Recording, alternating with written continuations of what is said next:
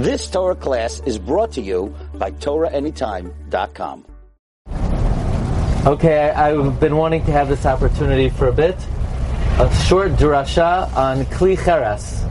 All the homes over here originally were made of clay. Clay plays a very important role here in the Sahara. An important drasha on Kli Cheres.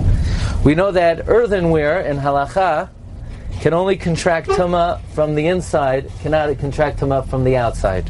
Kli Cheres einoi metame migabai. Ella, it's not metame from the outside. What's the reason for that? All other kelim contract Tumah from the outside.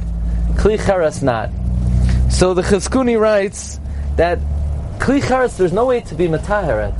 You can't purify Kli Cheres. The only way to be metaheret is shvira. You got to break it.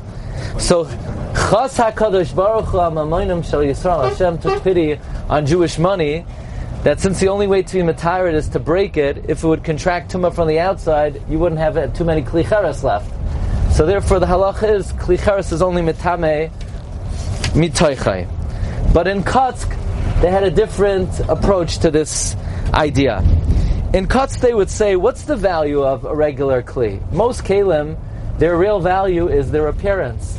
People have a beautiful gold goblet, a silver goblet, so it makes a beautiful appearance. So its chashivus is on the outside. So its chashivus is on the outside, therefore it's metame from the outside. But a Kli Cheres doesn't have a beautiful appearance. Its whole chashivus is its use as a receptacle on the inside. Therefore it only contracts Tumah on the inside. However, the only way to be metared is to break it. Now we know in Adam is mashul kecheres hanishbar. In Kotsk they would say man is analogous to Kli Cheres. How so? The importance of a person, the significance of a person is his inside, his machshava, his thoughts, his kavana, not his appearance. That's why man is compared to a Kli Cheres. Therefore in Kotsk they would say the Arizal teaches the tahara of a person is b'shviras hanefesh. A person purifies himself by humbling themselves, like Kli Cheres.